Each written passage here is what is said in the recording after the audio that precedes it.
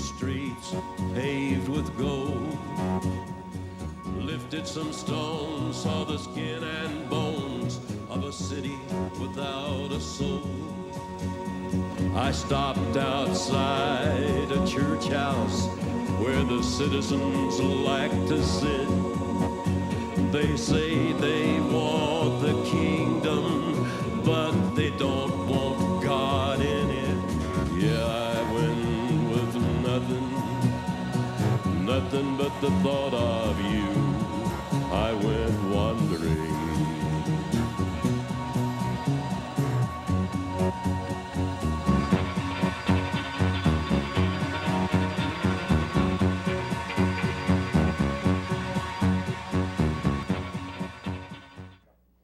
Live from the Mecca of Mormonism, Salt Lake City, Utah. This is Heart of the Matter, where Mormonism meets biblical Christianity face to face. I'm your host, Sean McCraney. Whether you're watching on the NRB Network, Channel 378, DirecTV, or listening on radio, AM 820, KUTR, The Truth, we welcome you. I am standing next to some of the most beautiful and handsome kids around. I wanted to make them my own. They are such a nice group of kids. And so why don't we introduce them? This is Dax. This is Mazzy. This is Brig. And this is Dylan. And they have a message for you. Ready? Jesus saves. That was good, but we're going to do it again. A little anemic. In the rehearsal, it made everybody fall off their chairs. You ready? 1 and a 2 and a 3. Jesus saves. Yes. Very good. Now, before you guys leave, I just want to say one thing. You know, this is really, we do this whenever kids are in the audience, but this is really important to us, the ministry, and I know it's important to you, because these guys here are in the trenches here in Utah. They are, if they go to public school, they're outnumbered 200, 300, 500 to 1. They have to stand on their own 2 feet, and so my hat is off to them. I salute these kids, so you guys keep going, all right? Thanks for being on the show. All right.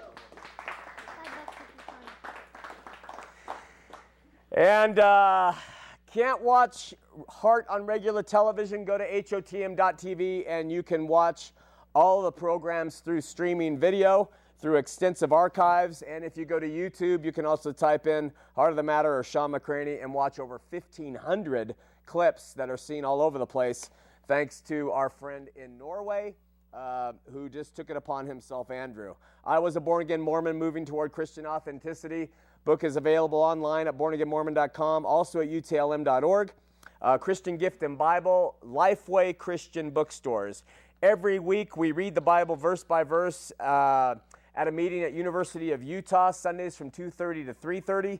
All are welcome. You can go to calvarycampus.com for more information like times and locations. And then while you're driving in from 1 to 2 on AM 820, The Truth, they play replays of Heart of the Matter for anybody who is interested.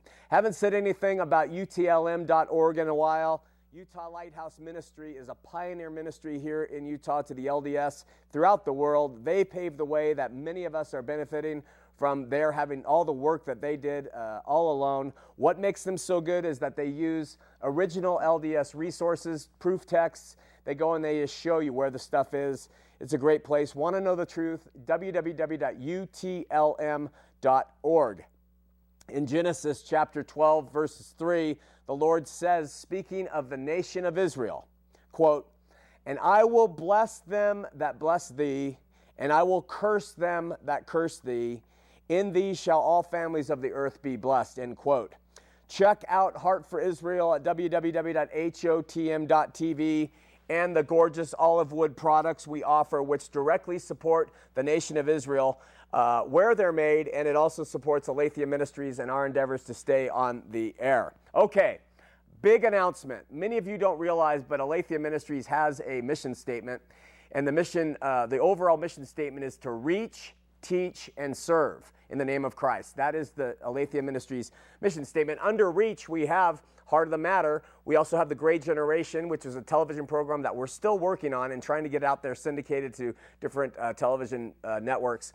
And then we also have had a keen desire to reach people through film and through artistic Christian film, not just Christian storytelling in film, but kind of like art film that has more of an artistic edge that can reach people who are interested in those things.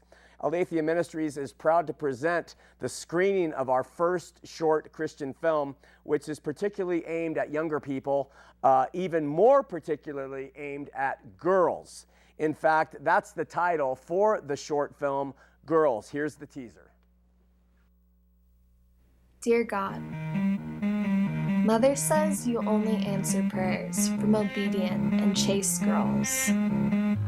If that's the case, I'm screwed. Right, wrong, what to do. Someday it will come to you. Hostile Indians, we named a summer camp for you.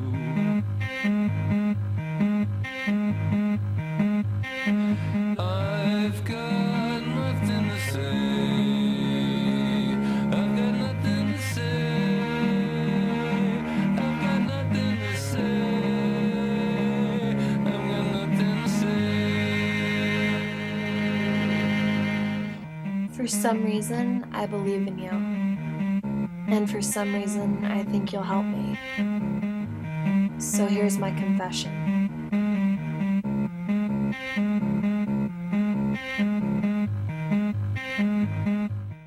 Okay, Girl is going to be submitted to a number of film festivals and then distributed to churches so that youth pastors can use it as a tool. We would really appreciate your support for Girl, and you can show this support by attending our special screening on Monday night, December 6th at the Gateway Theaters in downtown Salt Lake City. We're going to have the screening, a short panel discussion, and light refreshment reception. And if you view Girl and you feel like you are interested in it, we want to get together with you and just talk to you about how you can be involved in the distribution of the film. But please join the screening. It's free. It's just come and check it out. 15, 17-minute film. And we're going to do that again December 6th at the Gateway Theaters, downtown Salt Lake City. Please tell your youth pastors, bring your teens, all the teens you can find, and help us reach teens through the arts. So I promise you, you'll be taken back by the effectiveness of this medium and the craft that is expressed therein. With that, let's have a prayer. Dear God in heaven, Lord, we need you in everything that we do, and we seek you constantly. So use us, Lord. Help us tonight. Help our volunteer staff. Help the people who are doing things to keep the show running. Help our audience members here in studio, outside in the world, that the message will be clear and what you want said. So we pray for this and for those who are seeking truth. In Jesus' name, amen. Combinations of certain ingredients, recipes, if you will, can account for a tremendous amount of good in the universe and an exorbitant amount of bad. Over this year, we have compared and contrasted biblical Christianity with Mormonism alphabetically. Interestingly, the last three topics we have done, all starting with P, modern prophets who are to be obeyed and believed at all costs, a mythical pre-existence, and a false and completely unnecessary priesthood, which is held only by worthy LDS males, have helped create one of the ugliest recipes found in the realms of faith: racism. Mormon racism. What's the recipe? Take one large chunky idea that certain men today are infallible prophets who will never lead members of the Mormon Church astray, add in the myth that all people lived before this life in a pre-existence, and teach that this state, we earned the color that we are here and our socioeconomic status, and blend in a false priesthood which operates under the premise that people have to be worthy to have it, season it heavily with quotes from the Book of Mormon and Pearl of Great Price, which focus on skin color, and after letting it sit in the hearts of trusting people for a while, have this ripe batch of Mormon racism ready for anyone willing to swallow it. Now, remember, the first ingredient in the recipe of Mormon racism is to believe that God has called modern prophets whose words must be wholly and completely trusted. The first of these modern prophets was Joseph Smith. And Joseph Smith introduced the first concept of racism in the book he authored called the Book of Mormon. Note, most of these racist ideas are still found in the Book of Mormon today. Speaking positively, Joseph describes some people in the Book of Mormon as white and delightsome, fair and beautiful, and fair and white. In sharp contrast, he also used phrases like dark and loathsome to describe other people groups who were corrupted or chose to live evil lives. In describing the Gentiles that would someday discover America, Joseph had a Book of Mormon character named Nephi say, quote, in 1 Nephi 3:15, "And I beheld the Spirit of the Lord, that it was upon the Gentiles, and they did prosper and obtain the land for their inheritance." Ready? "And I beheld that they were white and exceedingly fair and beautiful, like unto my people, before they were slain." Several chapters later, Joseph describes some characters who used to be white Nephites that had now become people that he called the Lamanites. Listen to what he said. "And he," meaning God, "had a curse come upon them, yea, even a sore curse, because of their iniquity. For behold, they had hardened their hearts against him, and they had become like unto flint. Wherefore, as they were white and exceedingly fair and delightsome, that they may not be enticing unto my people, the Lord God did cause a skin of blackness to come upon them." Obviously, the writer of the book of Nephi, whether it was Joseph Smith or an ancient American named Nephi, believed that dark skin was repulsive and white skin was delightsome. Reinforcing this opinion was the fact that later in the Book of Mormon, when the dark Lamanites converted to Mormonism, something miraculous occurred. Their skin pigmentation began to change back to white. In 3 Nephi 2:14-15, the Book of Mormon reads, "And the curse was taken from them, and their skin became white like unto the Nephites, and their young men and their daughters became exceedingly fair, and they were numbered among the Nephites and were called Nephites."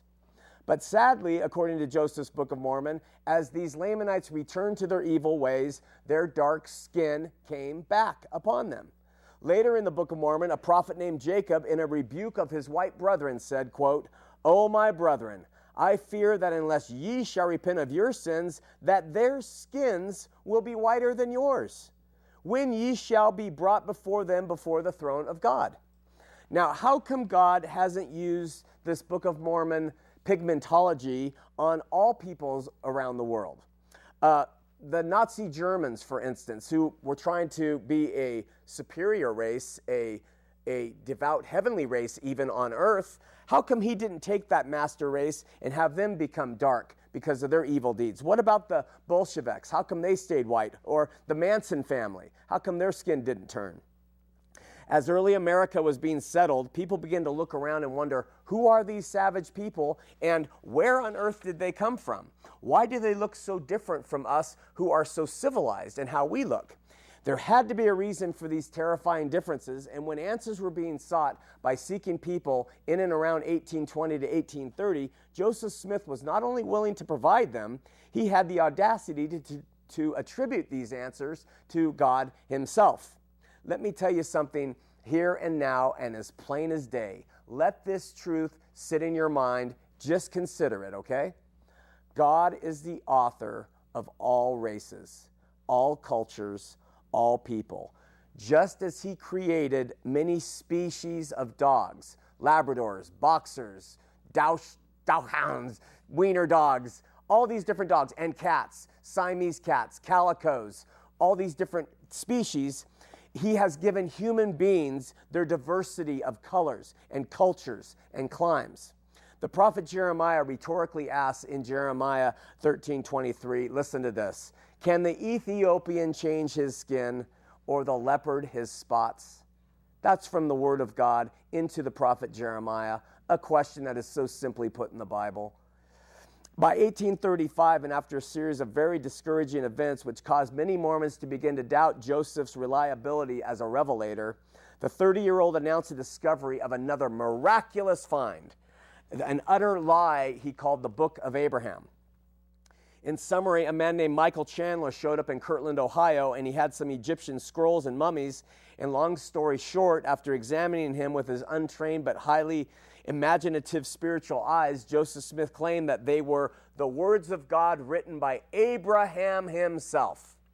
This new and miraculous revelation created new and miraculous faith in the hearts of those who were doubting Joseph, if he would actually lead them astray, and there was no way at the time for anyone to confirm or deny whether this translation he was providing the world was real. He just could provide it and say it's real, and people said, well, must be, you know. In this book of Abraham, Joseph claimed to decipher some very advanced revelations on matter and introduced more insights on what the Latter-day Saints called the pre-existence or premortal life. In this book of Abraham, Joseph further fleshed out his teaching on a pre-existence and offered more on his ideas of progressive theology. Included in his translation of these scrolls were more insights on race, except this time they were insights specifically aimed at the skin of black people and not the American Indians. Where the Book of Mormon Lamanites got the skin they deserved from their earthly behaviors, black people, according to Smith and other trusted prophets to follow, got their skin that they deserved from their actions in the mythical pre-existence. For Mormons, the punishments blacks faced was not limited to having to walk around in a skin that was darker, but the curse also meant they could not hold the false LDS priesthood here. And to Mormons, the priesthood literally is everything.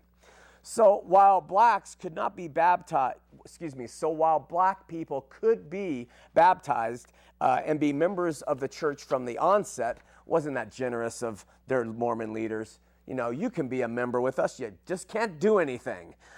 They were not permitted to enter into the LDS temples because only people who held the priesthood could enter into the LDS temples. And remember, if a person can't enter into an LDS temple, they can't have their family sealed to them, and they cannot become a god. Therefore, by banning blacks from holding their false priesthood, Mormons were essentially banning blacks from their false heaven, too. And exactly how did this black skin come out from among these deficient spirits who were supposedly coming from heaven? Through the murderer Cain. Now, that's really nice, isn't it?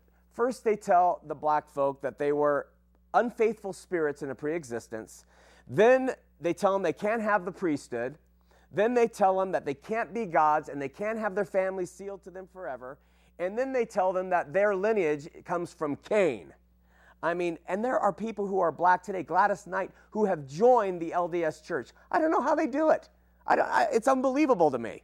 Anyway, in his doctrinal commentary on the Pearl of Great Price, printed in 1967 on page 400, Hiram L. Andrus wrote what I was taught since I was a child. Quote, "From the information given in the Pearl of Great Price, it is apparent that Cain is the father of the Negro people," end quote.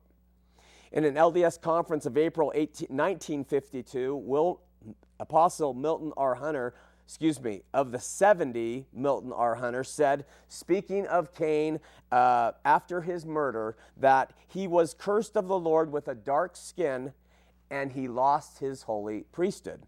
Therefore, everybody who came thereafter, who had dark skin, black, not just Hispanics, not Indian, people from India, not American Indians, just the black race, could not have the priesthood. And if the LDS don't like those quotes, let's go to their scriptures.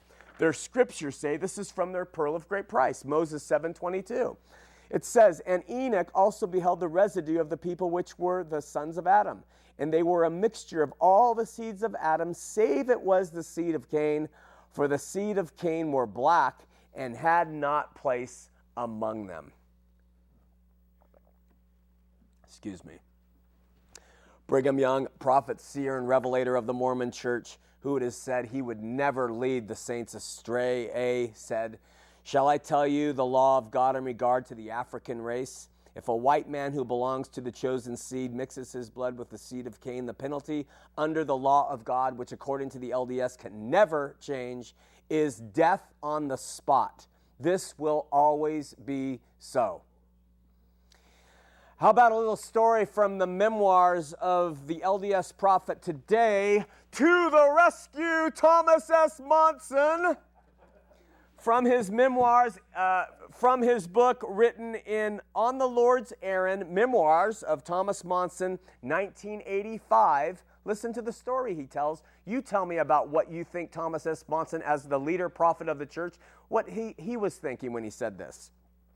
In about 1856, we recognized that our neighborhood was deteriorating. We observed this one Halloween by the nature of the people who came in the guise of trick-or-treat. The minority elements were moving into an area where we lived, and many of the old-tide families had long since moved away. Seeking counsel, I visited with Mark E. Peterson, who for many years had been the general manager of the Deseret News. O. Preston Robinson, my former professor of marketing and the University of Utah, has succeeded Brother Peterson as the general manager at the News. As I mentioned to Mark Peterson, apostle, my dilemma, wondering if it would be unfair for me to move, he simply said, "Your obligation to that area is concluded. Why don't you build your house in my ward?" Holy cow. It's unbelievable that this is just a men's club. They were probably smoking stogies when they were saying it. Oh, no, they wouldn't have done that.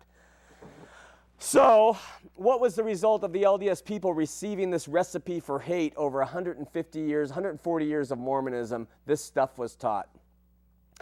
As recently as 2008 at BYU, the professor of religious studies, Terry Ball, dean of religious education, said, "Have you ever wondered why you were born where you were born? Why were you not born 500 years ago in some primitive Aboriginal culture in some isolated corner of the world?"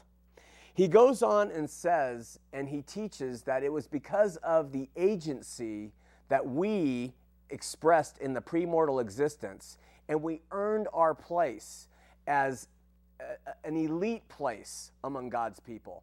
Socioeconomically, skin colorly, we earn this place. To be born in the church put us on the highest level. And so it just engenders pride in the hearts of these poor people who have bought into what the prophet says. Well, Mr. Sean McCraney, LDS people will cry, the ban on black men from the priesthood was lifted in 1978.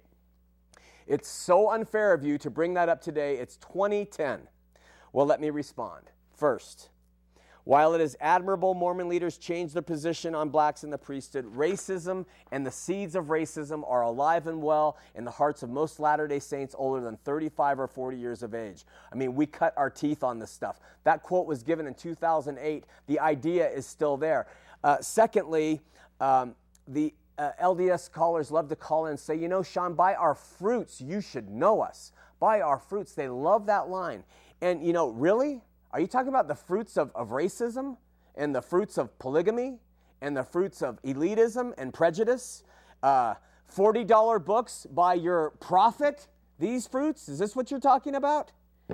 Third, Mormonism has never apologized for their 140-year stance against black people being able to hold the priesthood.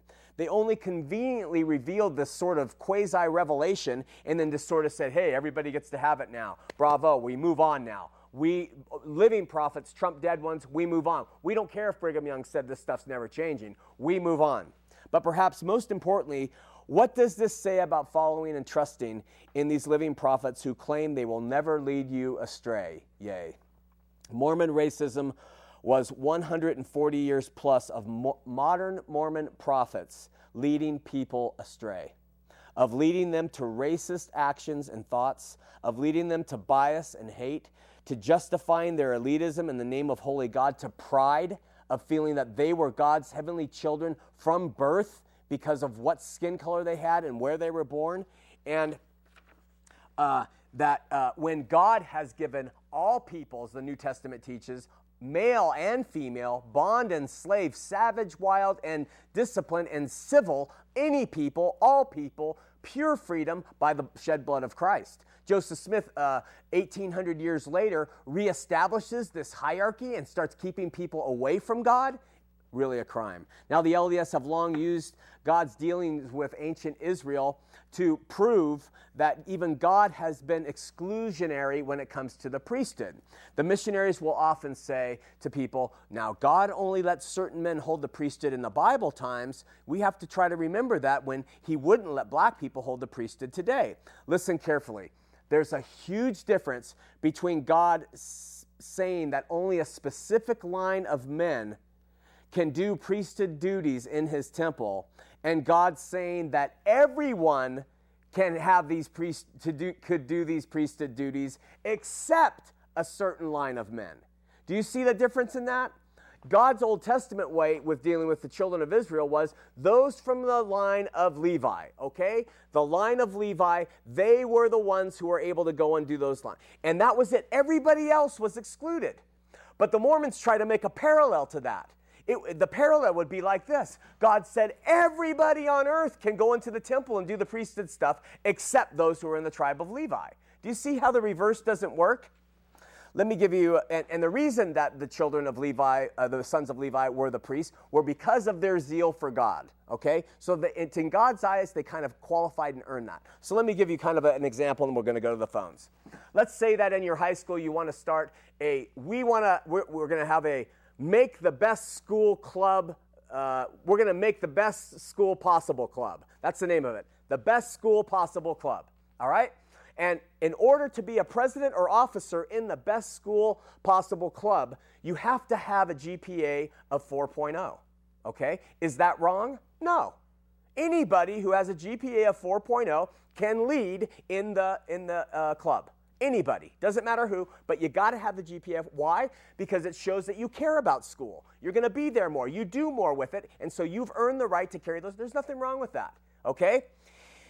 But it would be one thing to let all officers in the Let's Make Our School the Best Possible Club be the A students, but it would be quite another thing to say that black people cannot be those officers.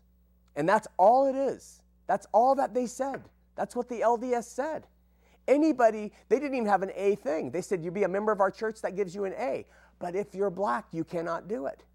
So do you see the difficulty of that and how really bottom line ugly it was from the beginning? Now, from the beginning, when Christ died on the cross, the Lord opened it up. We keep referring to that veil being rent, and it opened up and ripped in two, and it was to everybody now. There was no more holy priesthood, part of the recipe of this thing. It was just for everybody. But you know, these ideas and these systems of bigotry and racism, they came well before Joseph Smith. Joseph Smith tapped into them. Mormonism propagated them above all other Christian churches around. And then it's not going to end with Joseph Smith either, back in 1830 and 40. In the early 20th century, there were a number of ingredients floating around Europe which contributed to a very ugly recipe for destruction. Germany had been decimated by the First World War, and their economy was totally off kilter. The German people found themselves scrambling to give them hope. Times were tough, just like they were tough in Joseph Smith's young life and the Joseph Smith's family and with the people who lived out in that agrarian, agrestic society back in the burned-over district. Well, up stepped this frustrated artist in Germany, and he had a vision, and he was willing to put that vision in a book. He called it Mein Kampf, which means my suffering, okay? And he came up with a book, and he introduced his ideas of pure blood and racism in that book. And among other things, besides racism, elitism was taught, a call for restoration was taught. He presented a picture of what he called truth. There was pure bloodlines that he emphasized in that book. And in the end, he suggested to author a master race, a race of pure people, of good people, of noble people. His construction was immaculate. They built up cities and they did a fabulous job. He didn't believe in drinking and he didn't believe in any bad theater. He had a wonderful utopia in his mind that came from Mein Kampf and then his power that he exuded on the German people who were looking for something to have. And from this book, Hitler was accepted and he gained followers and he developed a giant hierarchy of which he was at the top, the Führer. And the Führer would not go wrong. You had to hail the Führer. You stood when the Führer entered the room. The result, it was Hitler to the rescue, is what it was. And in the end, all it produced was hatred and pain and exclusion and suffering and woe and death. All elements from the minds of men. None of those elements are from the heart of God. Let's open up the phones, 801-973-TV20, 801-973-8820. And listen, a few reminders, LDS callers first. First-time callers especially, have a question or comment ready, and please turn your television sets down. Heart of the Matter exists solely on viewer support. If you are able and led, we will use your funds well. Think about it. Ask God. Support your church first. If you're interested in helping Aletheia Ministries continue on in what we do, and God leads you to so, and you're so inclined, you can write us. I think we'll put up the graphic on the screen, maybe. You can call us. Maybe we'll put the graphic up there. Or you can just send nice thoughts to God and tell him to take care of a concern. I don't know. But anyway, we have different ways. Go to the website, hotm.tv. You can become a partner. You don't have to be a partner. You can do whatever you want. But if you can help us, great. Let's take a call. We have Andrew from Indiana. He's a first-time caller. He is on line 1. Andrew, you're on Heart of the Matter. Hey, thanks, Sean, for having me, man. I just want to say, man, you're doing a really great job with your show, and, Lord's putting you to a different direction, and it's the right path, man. I just want to say, I wanted to quote from the scripture in Romans chapter 8, verse 39. It helps defeat racism and all kinds. And it says that nor height, nor depth, nor anything else of all creation will be able to separate us from the love of God in Christ Jesus our Lord. And then I just want to say that, man. That is beautiful. That is beautiful. And I appreciate it. Those words from the Word of God read are more important than anything I say, because they tap into people's hearts and minds. They get them going. So I really appreciate it, Andrew. Hey, man, thanks. I'll be listening and watching, man, and I say, man, God bless you, man, and we'll be praying for you, dude. Thanks so much. Talk to you later. We have right, Karen in Salt Lake City, first-time caller. Before we go to her, the ladies in the control room would like to know if you mean to have your shirt so unbuttoned. No, I didn't. It was a mistake. I'm sorry. All right, let's go to Karen in Salt Lake City. Karen, you're on Heart of the Matter. Hi. Hi, how are you? Good. You're on the air. Okay, great. Can I ask a question? You sure can. Okay, well, I'm an ex-Mormon for about the last 6 years. Uh-huh. And sometimes when I'm talking to Mormons, I'm talking about how there's the practice of polygamy. Maybe they don't practice it now, but they still have it in their doctrine. They've never really removed it, right? And No. I want to be able to have a good explanation of that to tell people. Yeah. Excuse me. Doctrine and Covenants 132, which was Joseph Smith's revelation that he brought forward to the world, revealing the practice of polygamy, has never been removed from the Doctrine and Covenants. They are really arrogant in their stuff.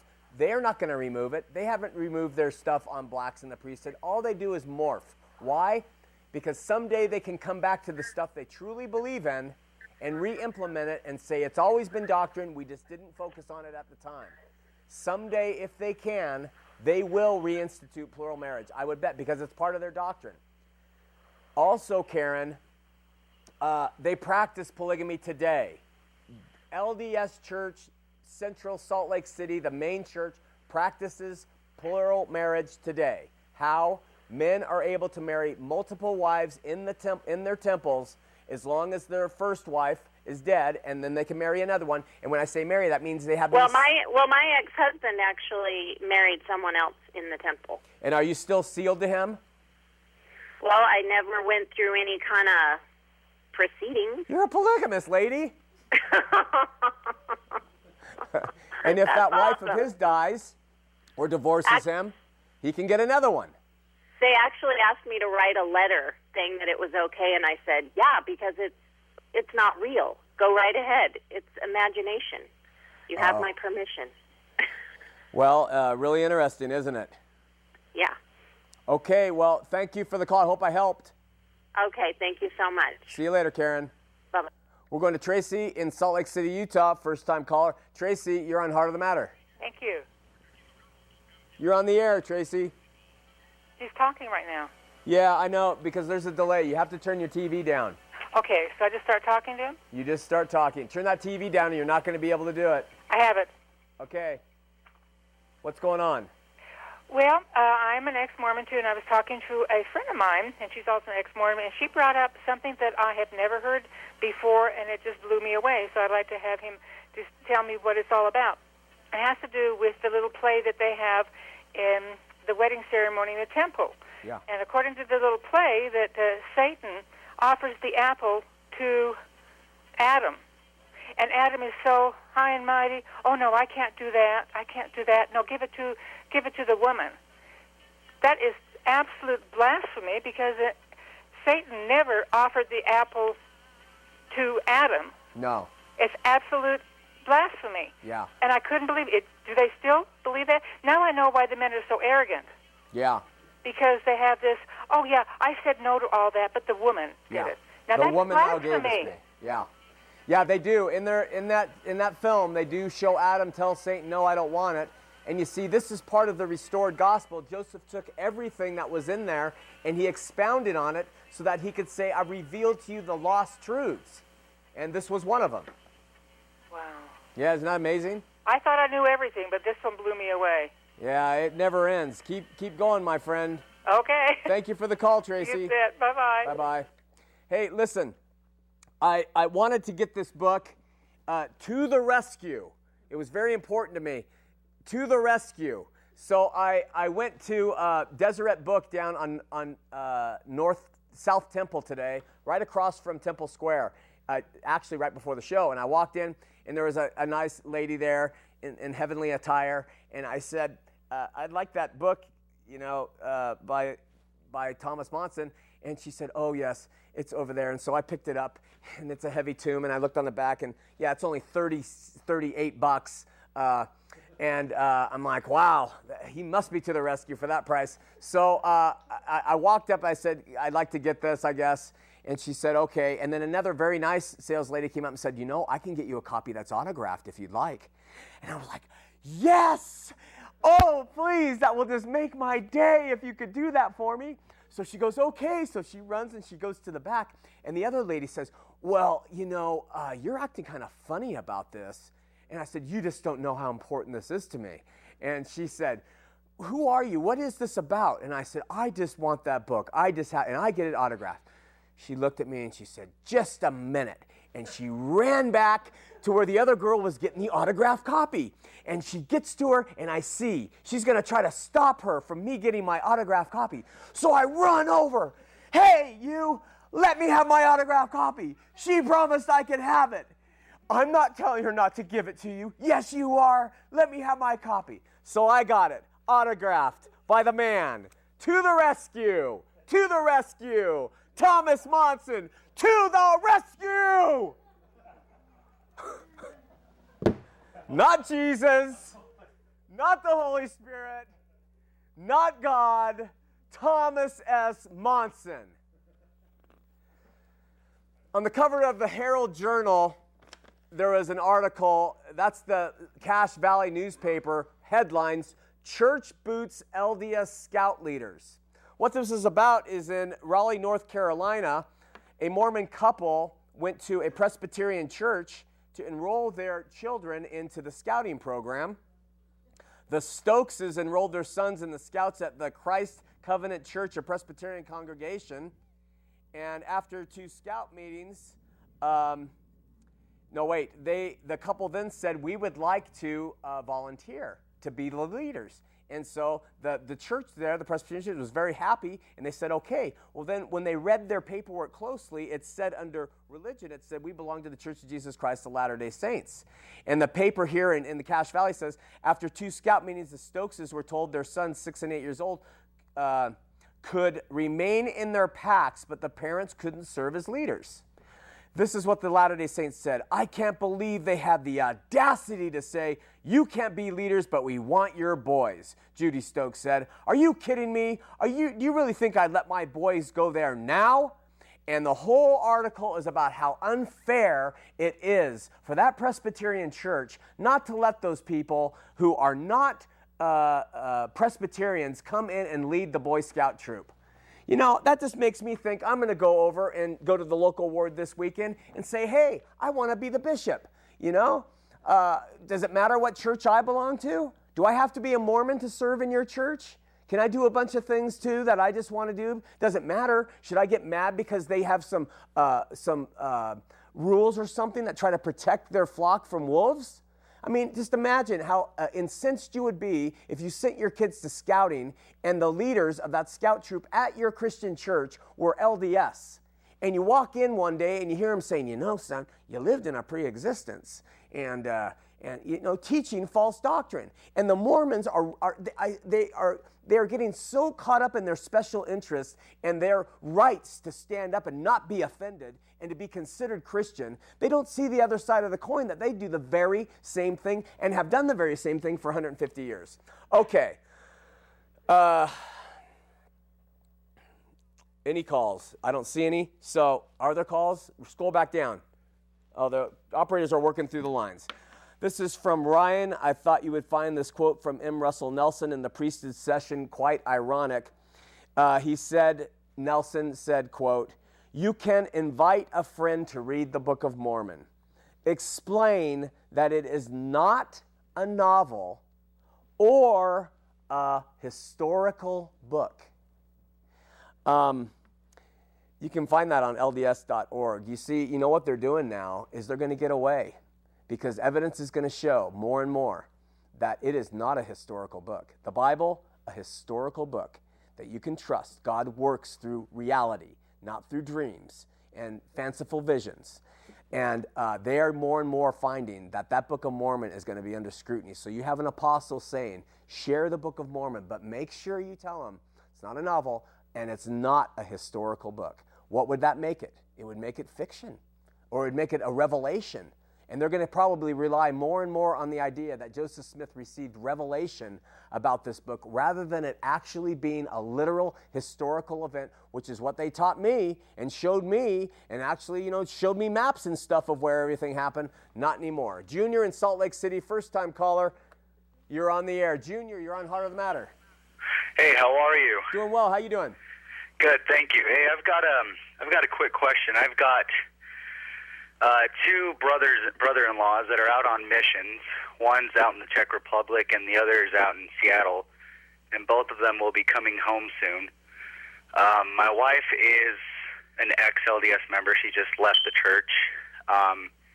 One of the biggest problems we're having is in their constant letters that they write home every week, they talk about pastors and priests and such on, telling them things about the Bible and proving the gospel wrong.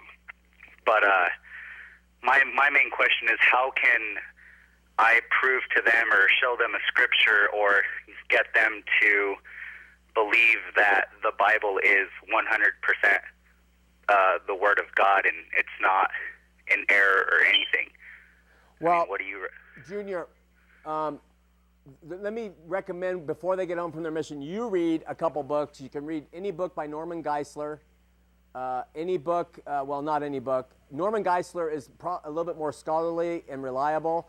Josh McDowell is not as scholarly, but he's able to give you a lot of very easy facts about the Bible, especially in Evidence Demands a Verdict, Part 1 and 2. But here's the thing. The Bible, McDowell is going to help you say, let's look at the Bible and how it was written. And you're going to look at a Bible that was put together, which means books, over a 1,500-year period of time by a bunch of different authors from different places, and the contradictions between what is said and the historical historicity of it, and the linguistic historicity of it, and the genetic basis for it, and I think I said linguistic, and all the other archaeological supports for it. It is a cohesive book that has not been proved wrong in any main part. Now, we believe the Bible is absolutely inerrant, not without any mistake, when it came from God's mouth to Isaiah's ear onto parchment or whatever he wrote on. But we do know that there are difficulties with translations. And so you're not going to be able to say that 100% inerrancy when it comes to the modern translations which we hold. But you can say it is infallible in the fact that it has everything necessary to lead a person to a saving knowledge of God.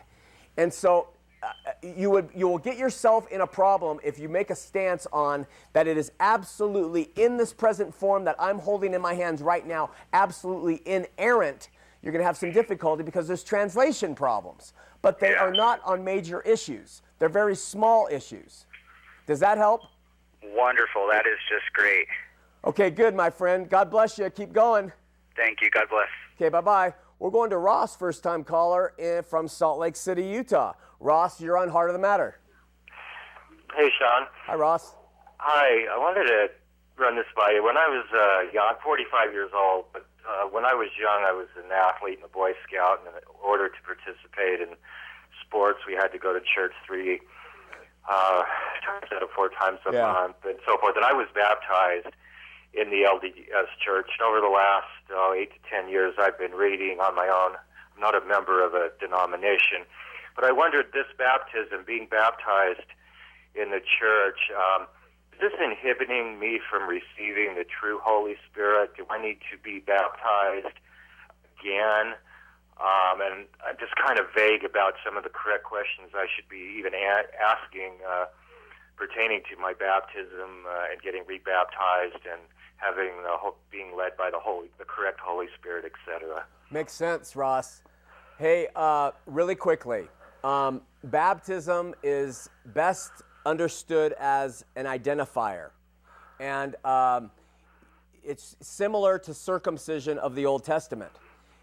Circumcision did not make you a Jew, but if you were a Jew, you were circumcised. Baptism does not make you a Christian, but if you're a Christian, you're going to be baptized. The thief on the cross was not, so it's not pertinent to salvation. Now, when you accept the Lord Jesus Christ as your Savior, and you ask Him to forgive your sins, and you ask Him to give you a new heart, the Holy Spirit moves in without baptism. And you are a new creature in Christ, and all things become new, and you begin your walk as a Christian, and something will say to you, you know, I really want to publicly be identified with the Christian community, and so I will be baptized publicly, and I'll profess my love for Christ and my devotion to Him, and I'll be baptized that way. That baptism does not do anything in terms of the Holy Spirit moving into you or not, but it certainly comes with it that's beautiful. When I was baptized 4.5 years ago in my jacuzzi, my life changed literally. And things became different. Some people have a harder time, some people have an easier time, but things will change. Now, as far as your LDS baptism, I think it was just like playing in a pool. I don't think it has any merit. But if you believe that it has something that could possibly hold you back, go forward, take your name off the roll, or go forward and be baptized by a Christian pastor and do it in the name of Christ and Christ alone, not to join a church or to accept membership, and that will help you out a lot in your spiritual walk. Advice well taken. I'm very grateful for you and your mission, etc. You're welcome. Thank you, Sean. Thanks, Ross. Thanks for watching. God bless. Likewise. Bye-bye. Hey, we support Israel, as we said at the beginning. We're going to take a quick commercial break about products that we represent from them. It helps Israel. It helps us. Let's take a look, and we'll come back and take more of your calls.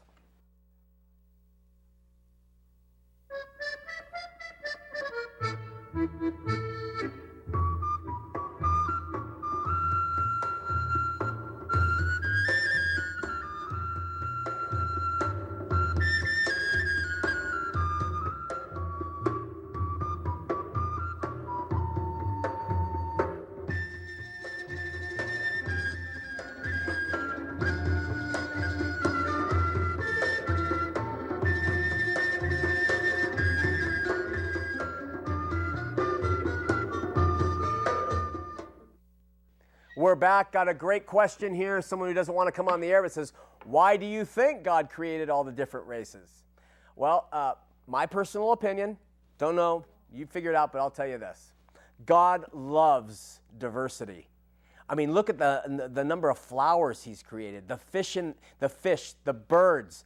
human beings are no different. And he sees black as gorgeous. He sees white as gorgeous, yellow. He sees differences as beautiful. And he is not confined. He's not an anthropomorphic God. He's not sitting up there in skin that he wants to get tan on the weekends or put sunscreen on because he's going to get burned. He is spirit. And he's creator, and he creates everything beautifully. It's humans and our fallen nature that starts segregating and making judgments and stuff. So that's the first thing. The second thing is I believe God put in Adam and Eve all the DNA and genetic makeup that wherever the human race went, they would adapt to the environment through evolution, if you want to call it.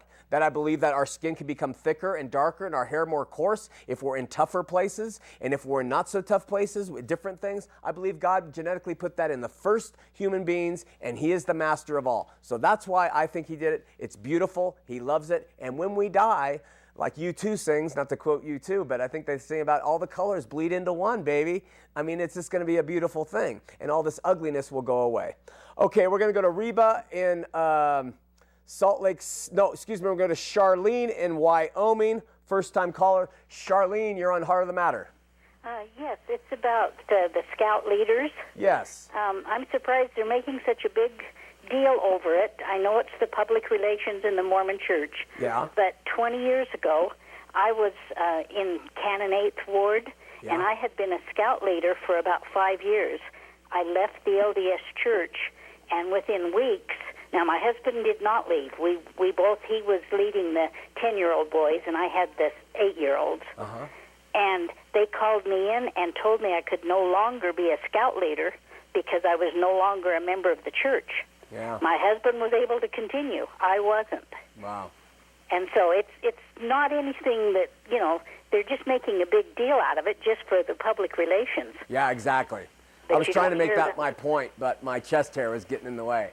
But you're right.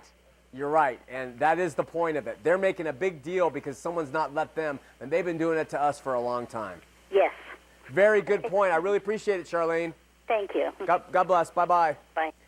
How come the church will not let you get a temple divorce until you are ready to go through the temple, and why is it so hard to get your name off the records? It shouldn't be hard to get your name off the records anymore. You send in the letter, go to utlm.org, go to bornagainmormon.com, and you can get all the information to get your name taken off. As far as the temple thing, that's a little game they play. You know, they play with your family. Oh, you're divorced now. Oh, well, your husband is remarried, and that, you know, they play this little game to kind of keep you wondering whether you need to go back in just to keep peace. And it's a horrible thing, you know, and God is not like that at all. All right, Reba in Salt Lake City, first-time caller. Reba, you're on Heart of the Matter.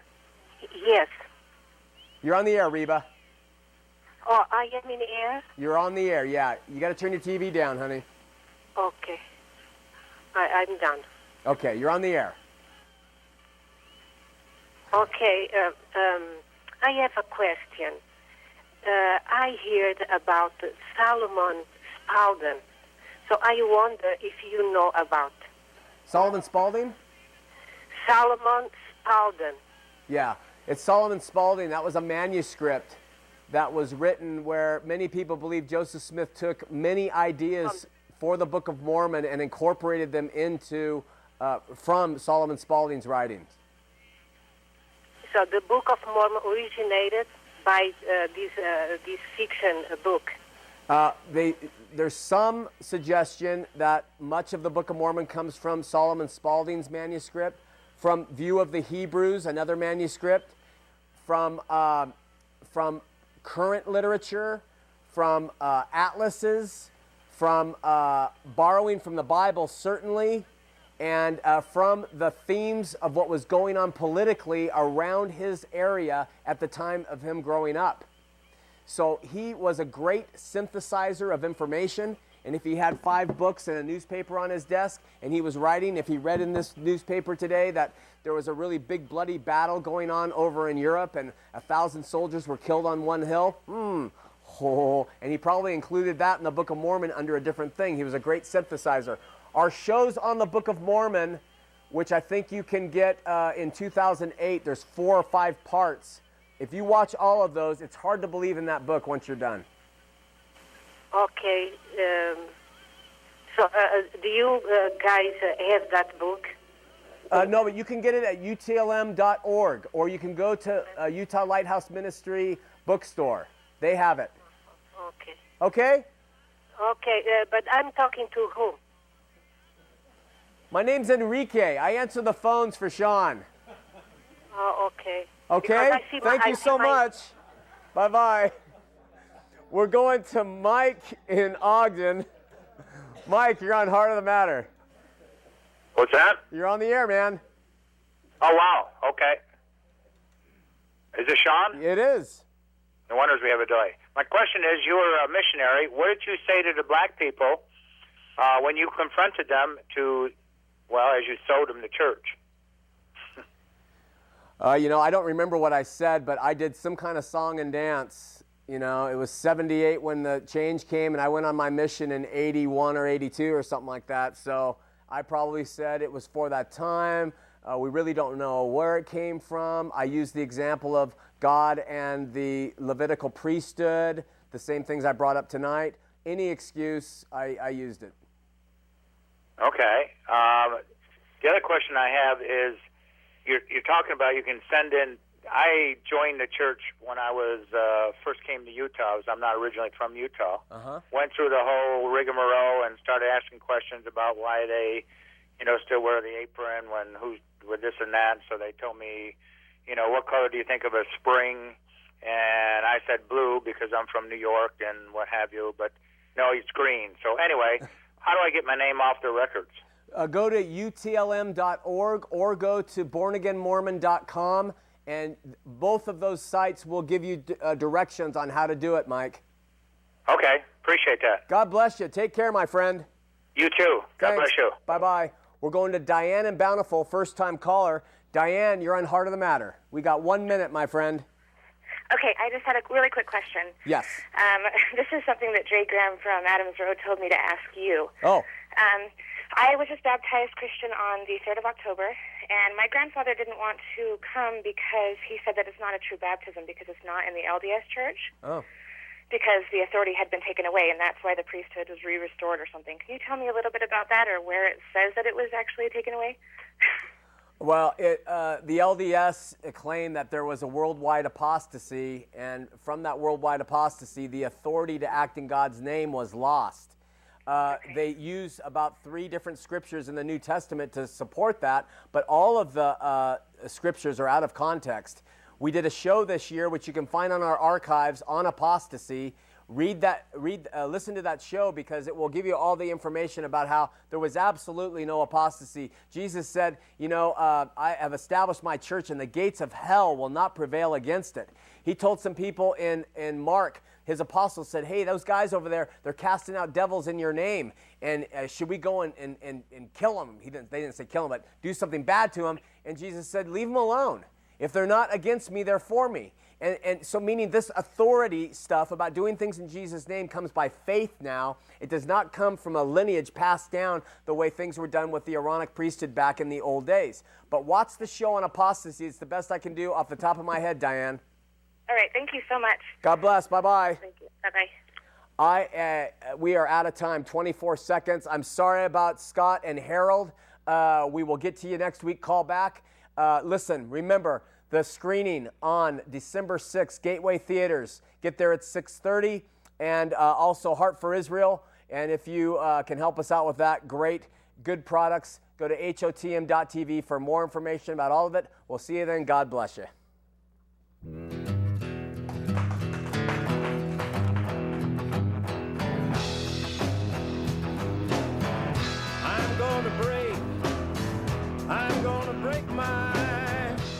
I'm gonna break my rusty cage and run.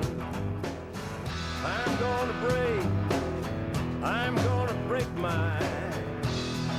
break my rusty cage and run. I'm gonna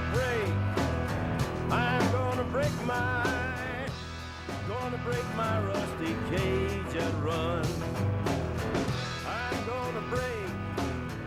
I'm gonna break my rusty cage.